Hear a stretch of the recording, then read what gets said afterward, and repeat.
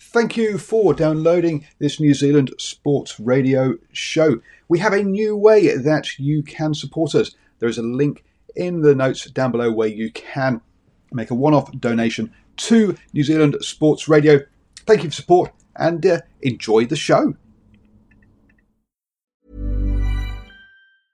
I'm Sandra, and I'm just the professional your small business was looking for. But you didn't hire me because you didn't use LinkedIn Jobs. LinkedIn has professionals you can't find anywhere else, including those who aren't actively looking for a new job, but might be open to the perfect role, like me. In a given month, over 70% of LinkedIn users don't visit other leading job sites. So if you're not looking on LinkedIn, you'll miss out on great candidates like Sandra. Start hiring professionals like a professional. Post your free job on linkedin.com/people today. Mom deserves the best, and there's no better place to shop for Mother's Day than Whole Foods Market. They're your destination for unbeatable savings, from premium gifts to show-stopping flowers and irresistible desserts. Start by saving 33% with Prime on all body care and candles. Then get a 15-stem bunch of tulips for just $9.99 each with Prime. Round out Mom's menu with festive rosé, irresistible berry chantilly cake, and more special treats. Come celebrate Mother's Day at Whole Foods Market.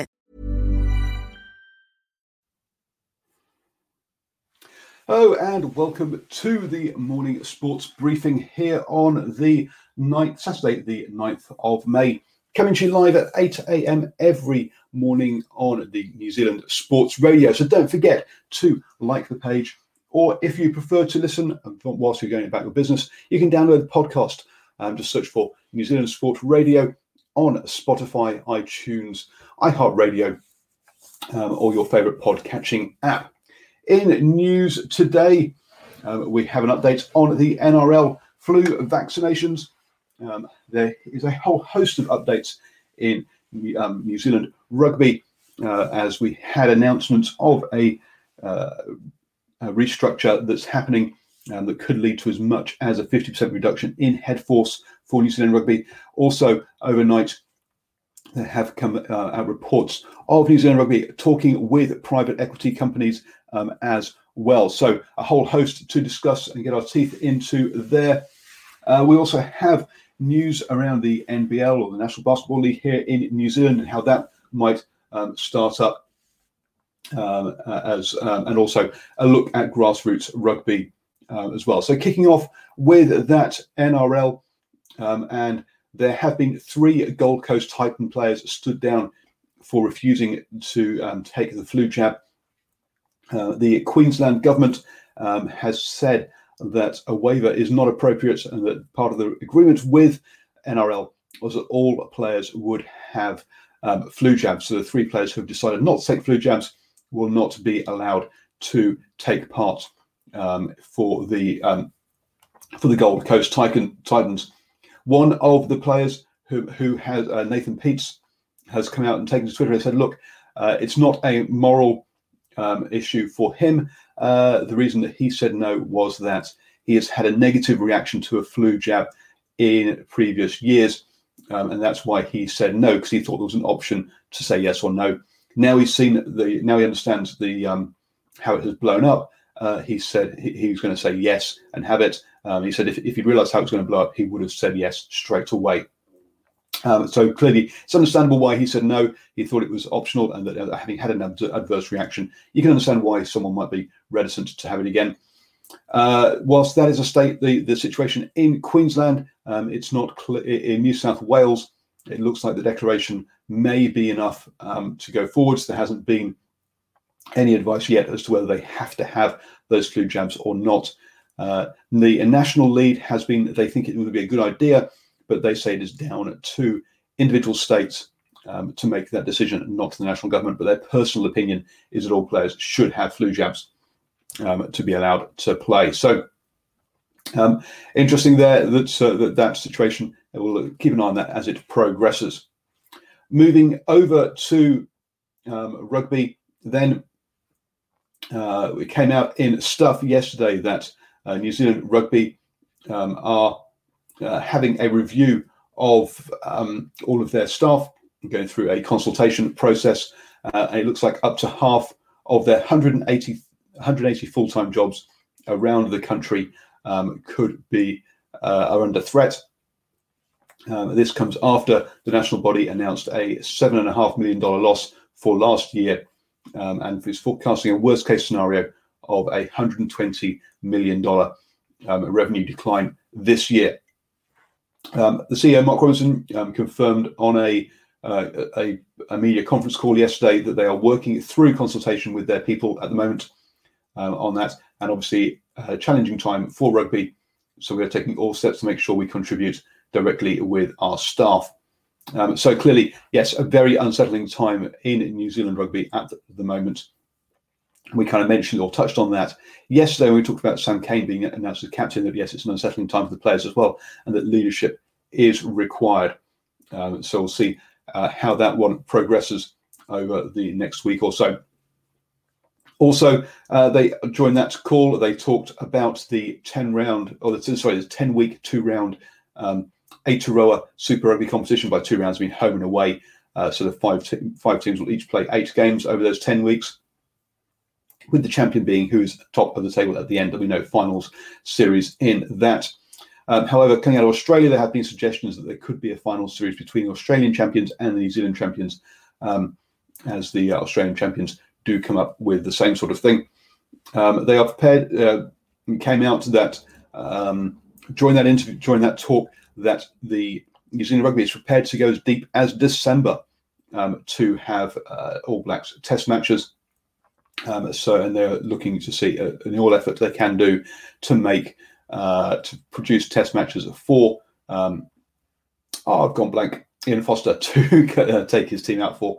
Now, clearly they were asked about potential Bledisloe Cup and etc. He said, look, those sort of things are on the table, lots of things on the table, but it's too early at this stage to comment or to have any firm position on those. So lots of things there. Also, they're definitely looking at getting domestic competition back, like Mitre 10 Cup and the Farah Palmer Cup as well. But it all remains very fluid, was the term that Robinson used there. Some sad news in international rugby with the passing of coach George Simkin, who travelled around the world with his coaching, both at 15s and 7s, making a big impact in places such as China, Hong Kong, Fiji, Sri Lanka, and Germany. Our thoughts with his family at this time. They have decided that they're going to wait until the lockdown is finished. They can have a proper celebration of his life. So keep an eye out for that one. Obviously, a major name here in the Waikato. He passed away with cancer. This was not a COVID related thing. Going to hand you over now to Stephen, who will take us through our birthdays for today.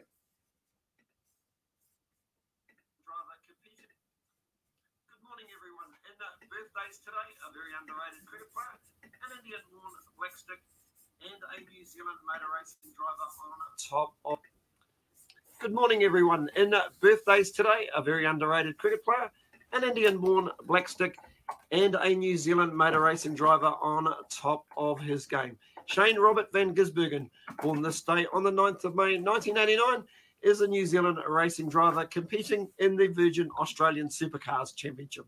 He currently drives the 97 Holden ZB Commodore for 888 Racing Engineering. Van Gisbergen has also forged a successful GT career, including multiple entries in the 24 Hours of Daytona for Alex Job Racing and competing in the Black Pain Endurance Series for McLaren with Von Ryan Racing and Garage 59. The talented driver, who turns 30 today, has driven in 371 races, won 35, and has had 101 podium finishes. Very impressive. Matish Kishorbai Patel, born this day, 9th of May 1976, in Gujarat, India, is a field hockey player from New Zealand who earned his first cap for the national team, named the Black Sticks, in 1998. Patel, who turns 44 today, has earned 135 caps during his career. And finally, Andrew Howard-Jones, born this day, the 9th of May 1959, is a former New Zealand cricketer. From 1987 to 1995, He played 39 tests and 87 one-day internationals for New Zealand. At domestic level, he played for Central Districts, Otago and Wellington. Jones, who turned 61 today, scored 2,922 runs and an average of 44.3. A very handy cricketer during New Zealand's halcyon days during the 1980s. And that's all we have in birthdays today. Thank you very much, Stephen, for that. And we wish them all a happy birthday and a safe birthday as well. Continuing with rugby, New Zealand, it's come out overnight on the New Zealand Herald that New Zealand Rugby is engaged with a multi-billion-dollar investment firm to take a stake in the struggling sport. They have, by the sound of it, been in talks with a number of different investment companies, with two of them out of Europe. One of those being CVC. But we knew that we'd had rumours of them of CVC talking with South Africa and New Zealand a couple of months ago now, but nothing came of that. It looks like Silver Lake now is the preferred partners. Just a reminder that one of the reasons that the national or the Nations Cup or the content or the new structure they were talking about in World Rugby, one of the reasons that floundered was that the investment company involved in that was from Switzerland, whilst the Six Nations were talking to CVC. It didn't come out at the time, but this came out afterwards. So that Swiss company could have been the one that New Zealand Rugby were talking to. However, as I say, it's the American one that looks like the preferred suitor at the moment. They are still some way from a deal, and these talks have been postponed during the coronavirus. We sort of have to get back to it. But there has apparently been a sea change in attitude at New Zealand Rugby, which has had a very much a traditional and conservative attitude previously. A reshaped world rugby, or rugby world, is looking more and more likely, with more and more of these investment companies getting involved. The CVC discussions have also been on hold during the coronavirus with the Six Nations, and we also heard of Augusto Pichot talking as part of his pitch that potentially of a CVC or other investment company coming in. Now, with Bill Beaumont having been voted in instead of Augusto Pichot, that's seen as a much more traditional and conservative move, and so hence New Zealand Rugby is having to look outside of other options.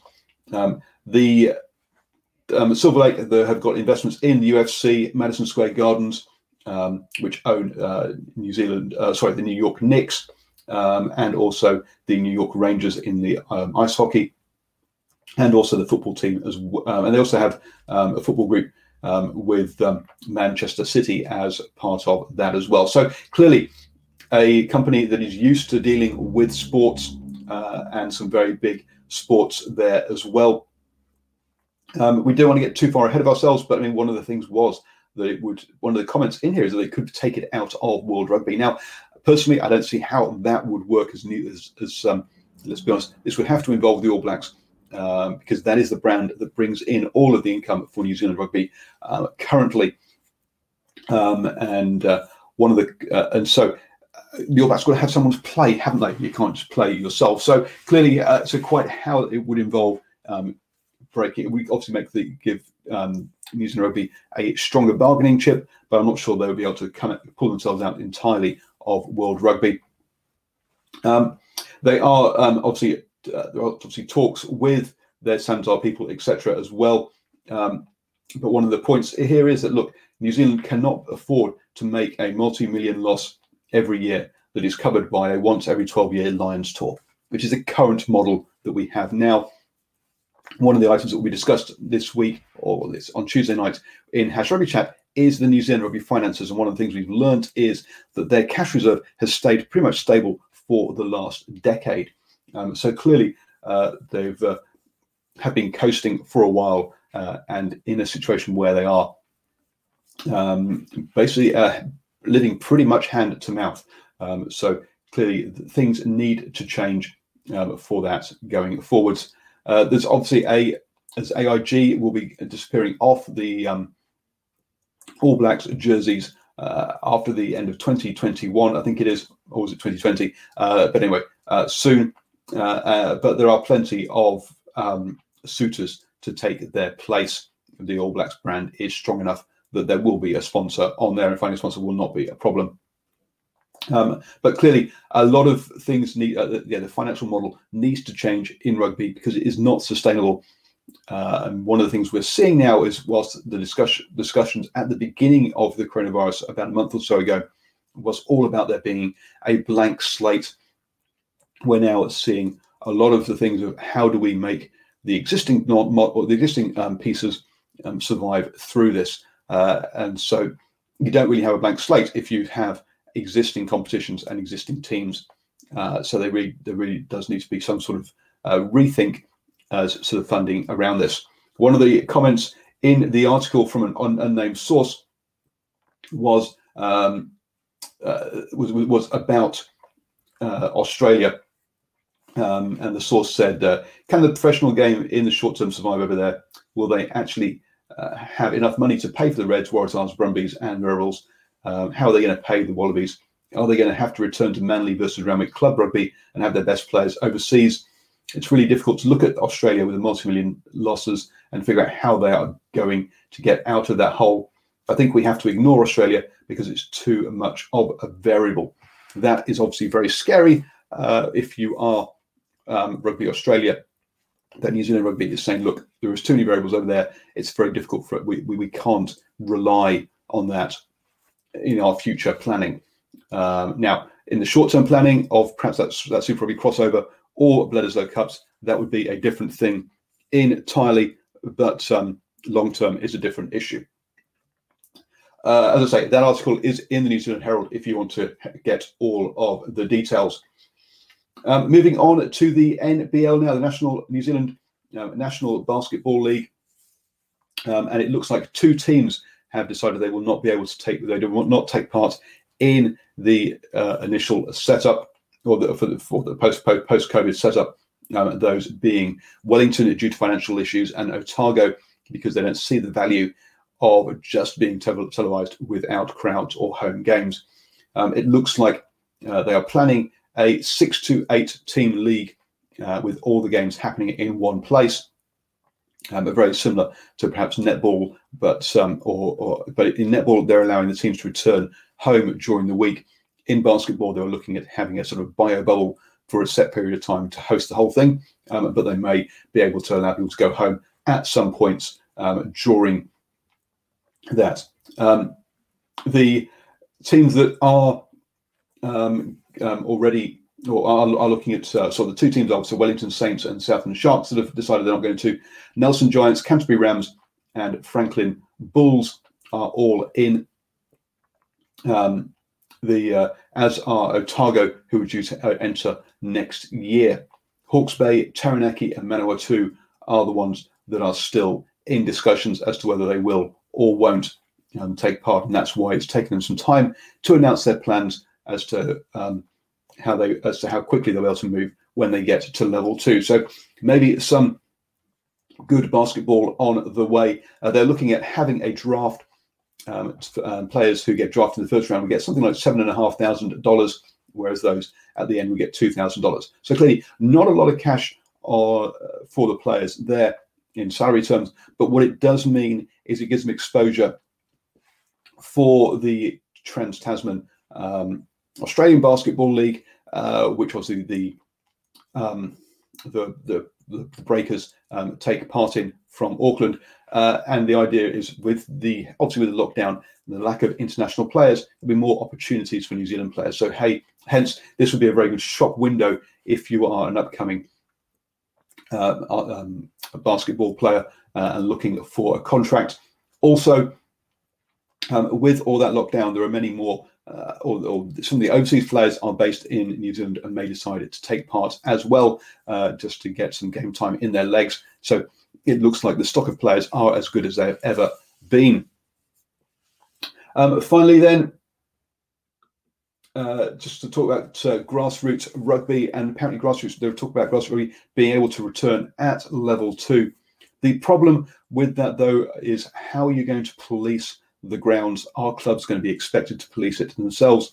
Because you can easily have 500 people around for games, especially if you have a junior game, a women's game, and then also a men's game happening on the same day, back to back at the same venue.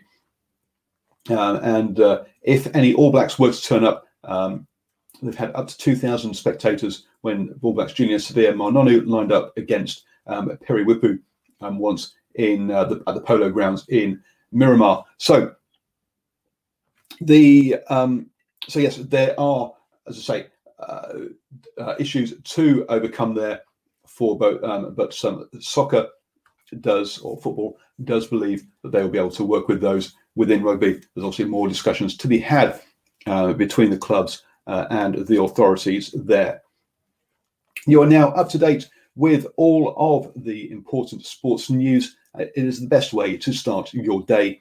Don't forget to like the Facebook page, New Zealand Sports Radio, so you don't miss out on any of our shows.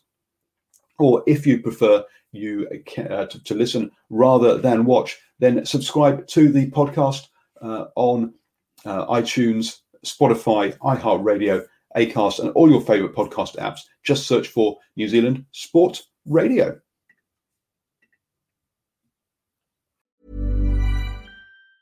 Mom deserves the best, and there's no better place to shop for Mother's Day than Whole Foods Market. They're your destination for unbeatable savings, from premium gifts to show-stopping flowers and irresistible desserts. Start by saving 33% with Prime on all body care and candles. Then get a 15-stem bunch of tulips for just $9.99 each with Prime. Round out Mom's menu with festive rosé, irresistible berry chantilly cake, and more special treats. Come celebrate Mother's Day at Whole Foods Market. Hey, it's Danny Pellegrino from Everything Iconic. Ready to upgrade your style game without blowing your budget? Check out Quince. They've got all the good stuff, shirts and polos, activewear, and fine leather goods, all at 50 to 80% less than other high-end brands. And the best part? They're all about safe, ethical, and responsible manufacturing.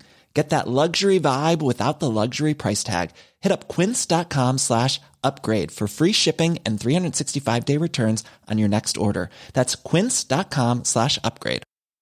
Mom deserves the best, and there's no better place to shop for Mother's Day than Whole Foods Market. They're your destination for unbeatable savings, from premium gifts to show-stopping flowers and irresistible desserts. Start by saving 33% with Prime on all body care and candles. Then get a 15-stem bunch of tulips for just $9.99 each with Prime. Round out Mom's menu with festive rosé, irresistible berry chantilly cake, and more special treats. Come celebrate Mother's Day at Whole Foods Market.